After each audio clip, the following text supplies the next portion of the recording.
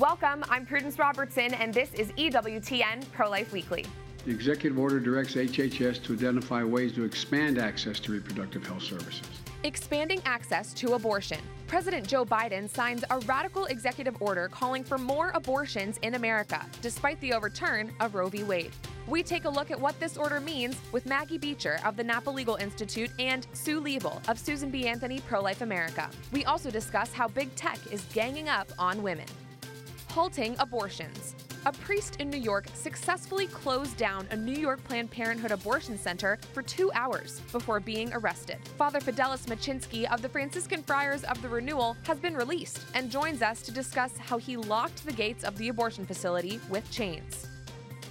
Pedaling for the unborn. The pro-life organization Biking for Babies has taken on its yearly long-distance cycling mission to raise awareness and funds for pregnancy resource centers. Biking for Babies Executive Director Nikki Beese and Chris Massaro, Director of Mission Advancement, joins us to discuss this year's national ride.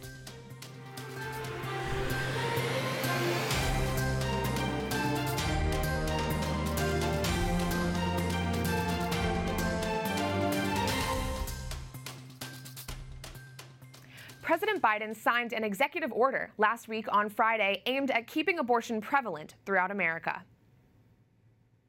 The executive order directs HHS to identify ways to expand access to reproductive health services, like IUDs, birth control pills, emergency contraception.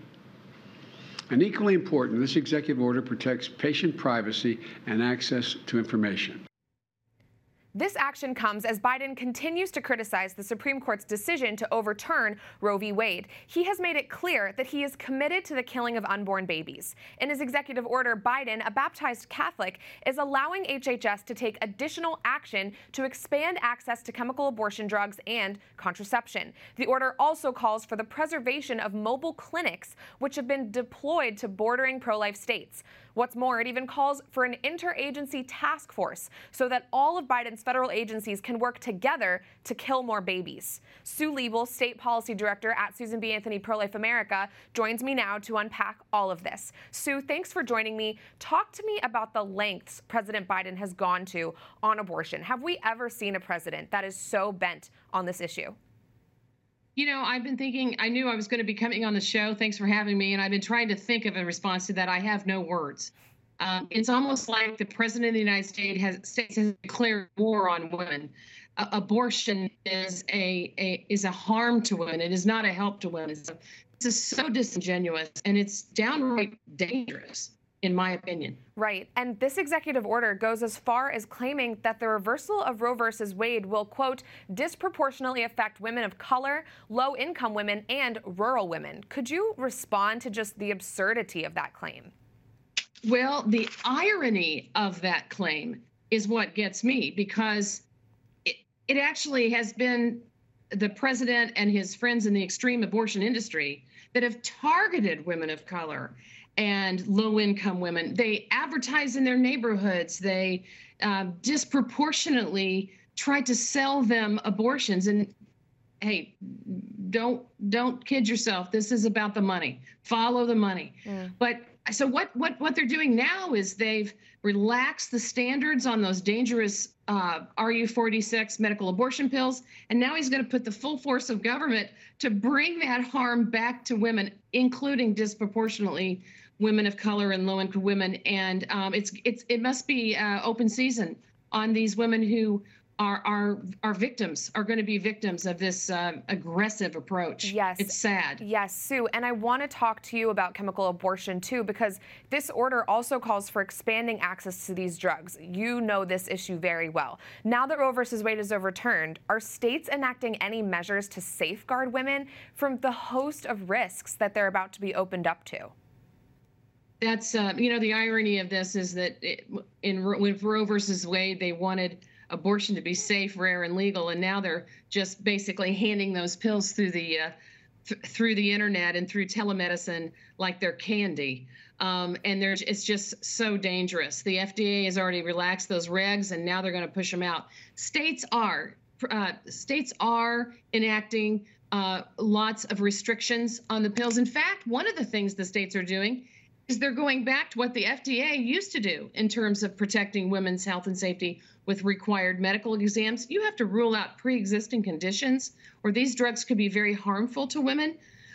Ruling out dangerous situations like ectopic pregnancy or something like that, where there's a different treatment that's not the pills. So this puts women at greater risk. States are rushing to shore that up. Even states that would be banning abortion, banning abortion after Roe, still understand that women are getting these pills.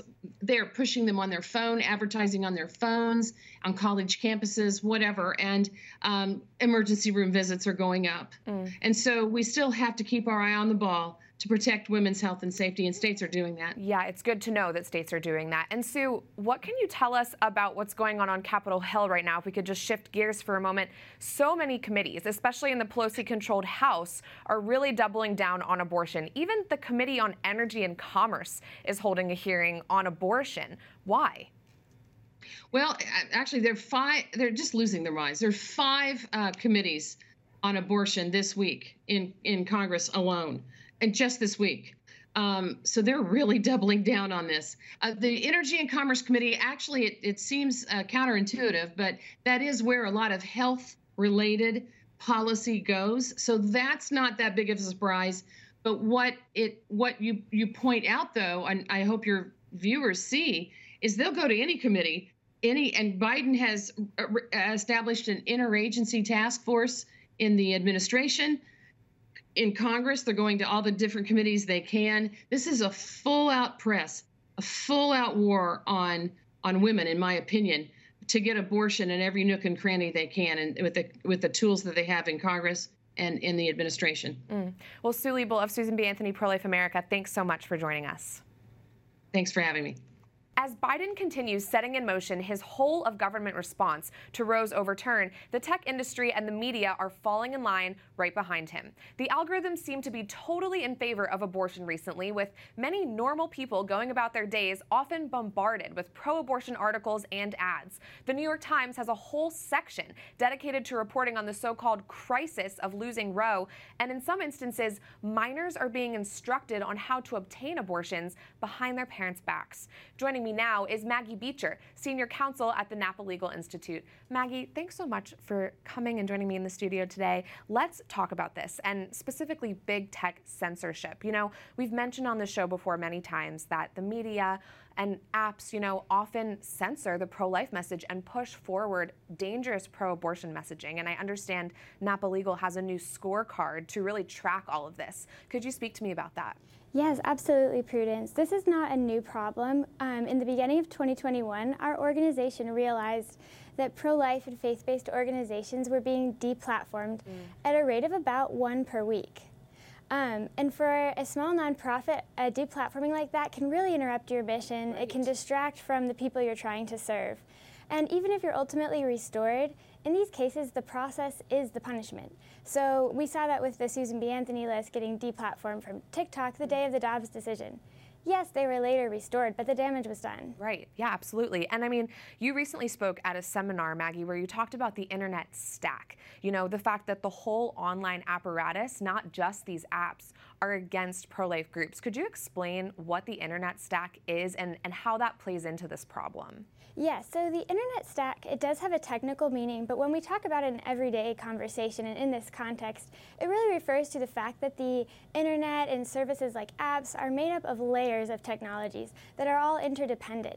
And a deplatforming at any one of these layers can have a domino effect for an organization. So that could be payment processing, domain name hosting like we saw with Texas Right to Life, web servers, this whole interdependent web of services that form the present-day communication system. It's very concerning, and even the White House is in on this, Maggie. For example, they're telling women that they shouldn't use apps that track their menstrual cycles because later that data could be used for people to find out that they're seeking abortions and penalize them for it.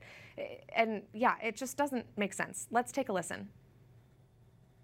And one of the things that HHS did just last week was, as part of this website and also made public in other ways, is literal instructions, practical instructions of how to delete certain apps that are on your phone, so that if you want to protect yourself, you have the ability to do that. Now, that was Jennifer Klein. She's the co-chair and executive director of the White House Gender Policy Council. What did you make of her comments? Well, what I'm seeing here is that 2 of the 3 elements of what is called the golden triangle of government, business, and the civil society are falling in line and uniting their power to oppose protections for unborn life. So what that means to me is that the bottom line is pro-life organizations, nonprofits need to be even more diligent and even more passionate about getting the truth out there and serving the women and children as is needed at this moment. Yeah, absolutely. And, you know, Maggie, we all use the internet each and every day for our lives, you know, to pay our bills, to buy groceries. People are using it for literally everything now. So how do we, who are pro-life people, you know, practically protect ourselves from the media that's just against us and against our way of life and what we believe?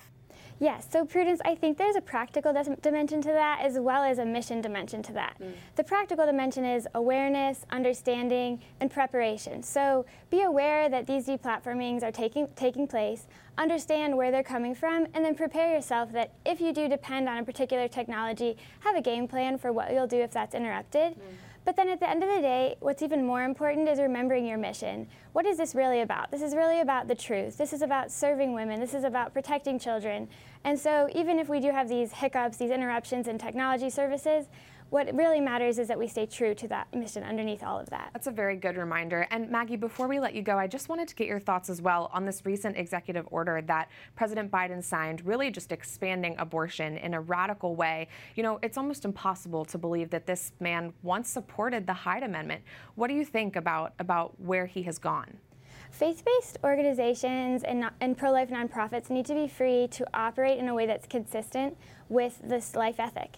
And so we've seen from the beginning of the Biden administration a willingness to kind of erode these rights over time. So what I think the initiative that pro-life people should be thinking about is how to participate in the federal notice and comment process, which is an opportunity for the public to weigh in on proposed regulations before they're even finalized. And so we need to educate the administration about the truth of life and step forward before things are finalized to protect the pro-life movement and to protect the lives. Yes, that's very insightful. Thank you so much for joining us, Maggie Beecher of Napa Legal. Thank you.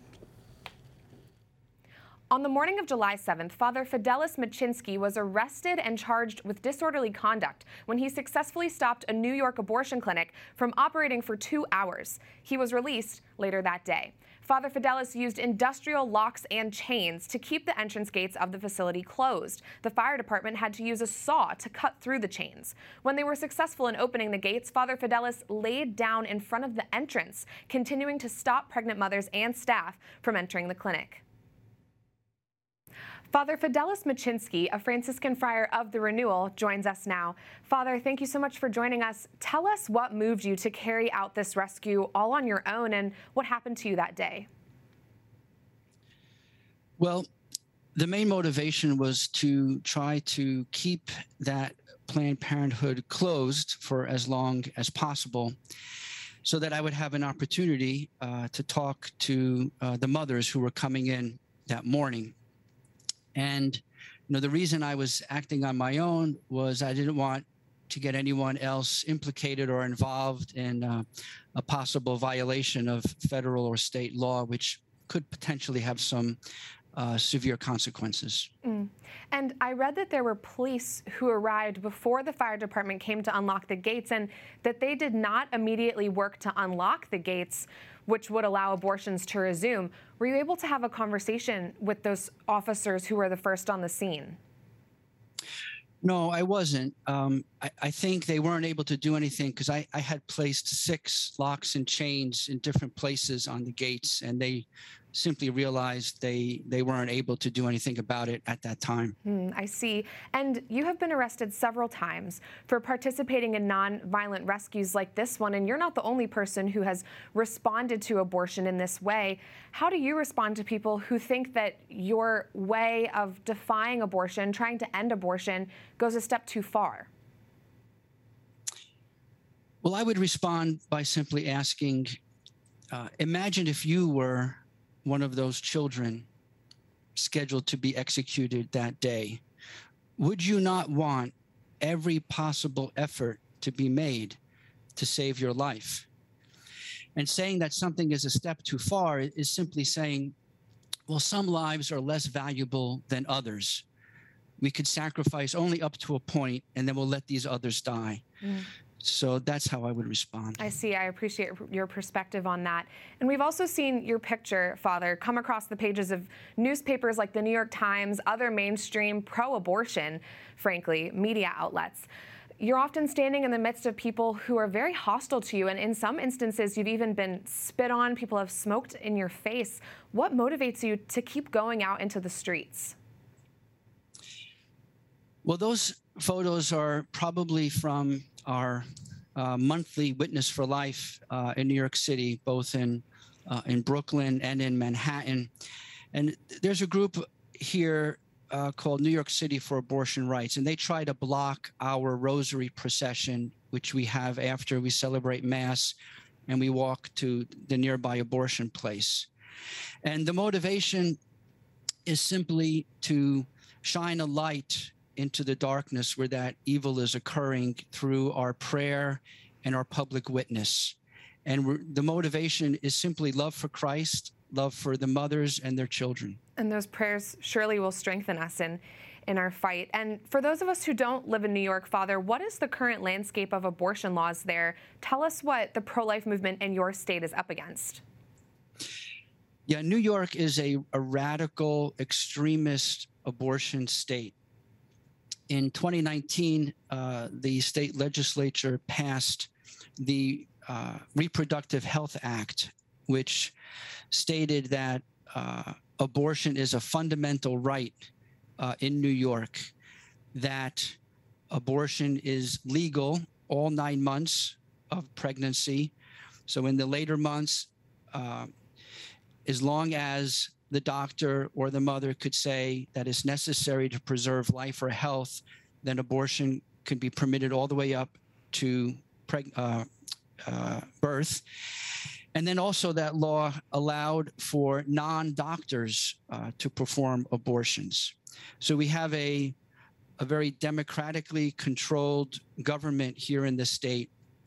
And what we as New Yorkers need to do is to get the right pro-life people elected to repeal the Reproductive Health Act so we could enforce and have passed some laws that would protect children. Amen. I hope that happens soon. We need more pro-life leaders there. How can we pray for you, Father? Do you have any spiritual advice for us in the pro-life movement, especially now with Roe versus Wade overturned? You know, we're going to have more opportunities to save babies. Well, of course, in terms of prayer, one of the best prayers, aside from the holy sacrifice of the Mass, is the Holy Rosary. And that's what we always pray when we go to these abortion places, because we're asking Our Lady to fulfill her providential role that God gave her in history to crush the head of Satan. And the clearest manifestation of evil in the world today is legalized abortion. So pray the rosary. And then also we need to grow in the virtue of charity. Authentic love is always willing to sacrifice. And each of us need to ask ourselves every day, what am I willing to sacrifice to show true love to the mothers and their children who are at risk from abortion? Father, your witness is courageous and very beautiful. We'll be praying for you and for everybody in New York fighting for life. God bless you. Thank you. God bless you too. Coming up, the Biden administration knows no bounds when it comes to abortion. They're even trying to force healthcare providers to provide abortions regardless of state law. I speak out. Plus, we take a look at this year's Biking for Babies initiative, which seeks to raise funds for pro-life pregnancy centers.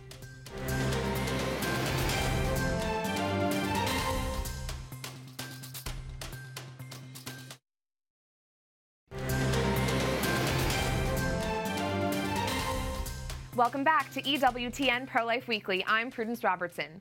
President Biden's government is betraying founding principles of our nation with their attempts to continue killing unborn children via abortions. That is this week's Speak Out segment.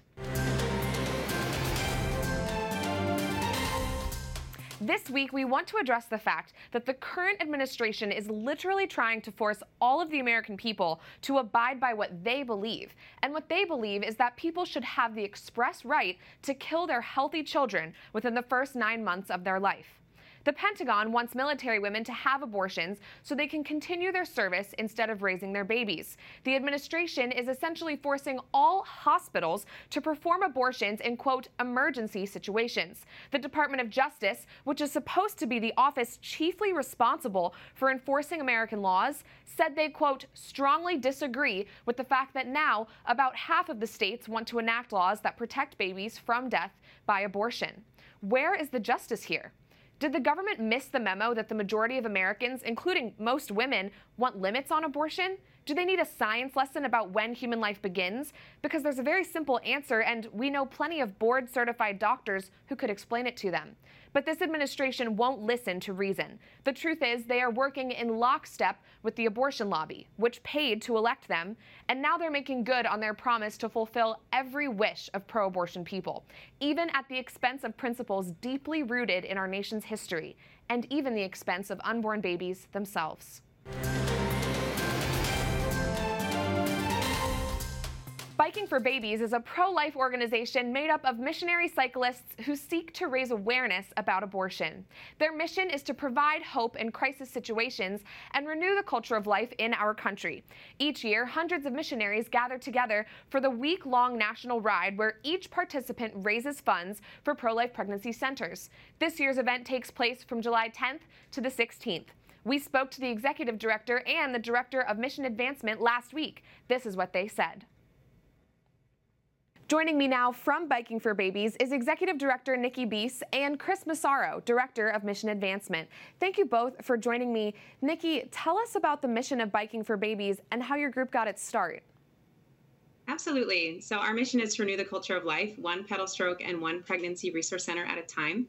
We were founded in 2009 by two young college-age men who were looking for a way to put their pro-life beliefs into action. And so they actually were triathletes, and they did what they knew best. They picked up their bikes and biked over 600 miles across Illinois that first year to raise financial support and awareness for a local pregnancy resource center. They really just wanted to help moms in their community. And what they were able to do was raise $14,000 for Living Alternatives Pregnancy Resource Center. That's wonderful. And I understand that this week, one of your national rides is taking place, and the finish line is here in DC. Chris, could you tell us about what a national ride looks like? Sure. Yeah, we split our young adult missionaries. So between the ages of 18 and 39, all of our young adults come from that age demographic, and we split them into different teams, and they bike across different regions of the country, covering about 600 to 700 miles in 6 days. And they evangelize people along the way, wearing those yellow jerseys, it's hanging behind me right there. So they have lots of interactions, sharing the gospel of life, talking about pregnancy resource centers, spontaneously on trails and at parks and gas stations, but also in organized events in the different cities that they pass through. So this year we have 6 different teams biking 6 different routes, and one of those goes from Columbus, Ohio to Washington, D.C. / Arlington, Virginia, and they all take place during the same week. That's great. And Nikki, this is such a cool concept. I think one that, has never been done before by any other group. Talk to us about how unique the mission of Biking for Babies is, and what do you want people to know who might be interested in joining? What should they be hearing? Absolutely. So Biking for Babies was founded in response to St. John Paul II's exhortation, woe to you if you do not succeed in defending life. And when I talk about these young guys looking for a way to put their pro-life beliefs into action, truly the bicycle is the vehicle for that. And it really allows us to, in a really non-confrontational way, share the beauty and the gift of every life. And we do that by sharing the stories that we hear from our Pregnancy Resource Center partners. So for those who are interested in learning more about us, head to our website, bikingforbabies.com. We give young people the opportunity to really share their beliefs and the response that we believe is so vital in the culture, which is faith, hope, and love to these women who are in crisis. And this year we're actually partnering with 57 pregnancy resource centers from across the country.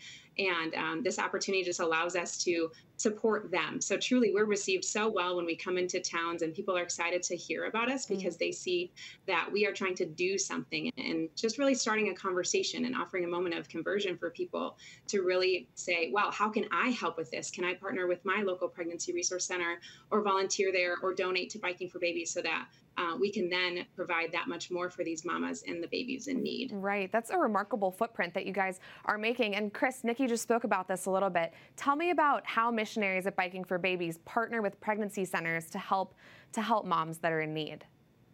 Sure. So we take each young adult missionary and we pair them with a specific pregnancy resource center, ideally in the same local community, and for the sake of building relationship between the two, so that the pregnancy resource center has a chance to form this young adult by showing them face to face what we can offer to pregnant mothers who are in crisis and to families who need help.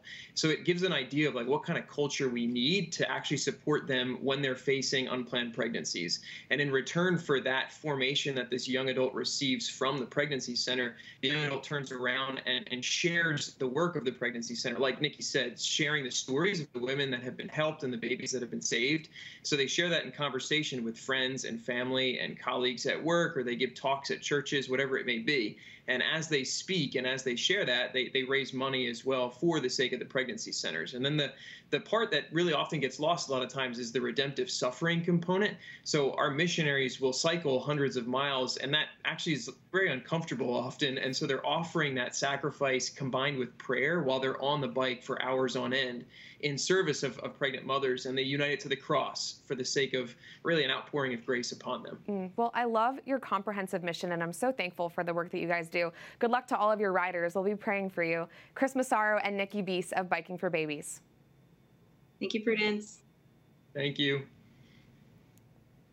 That does it for this edition of EWTN Pro-Life Weekly. I'm Prudence Robertson. Until next time, we'd love to hear from you. Find us on social media at EWTN Pro-Life on all social media platforms. Twitter, Facebook, Instagram, we're there. You can also send us a message by emailing ProLifeWeekly at EWTN.com. We love to hear from you. Remember, life is a gift. Your life is a gift. God bless.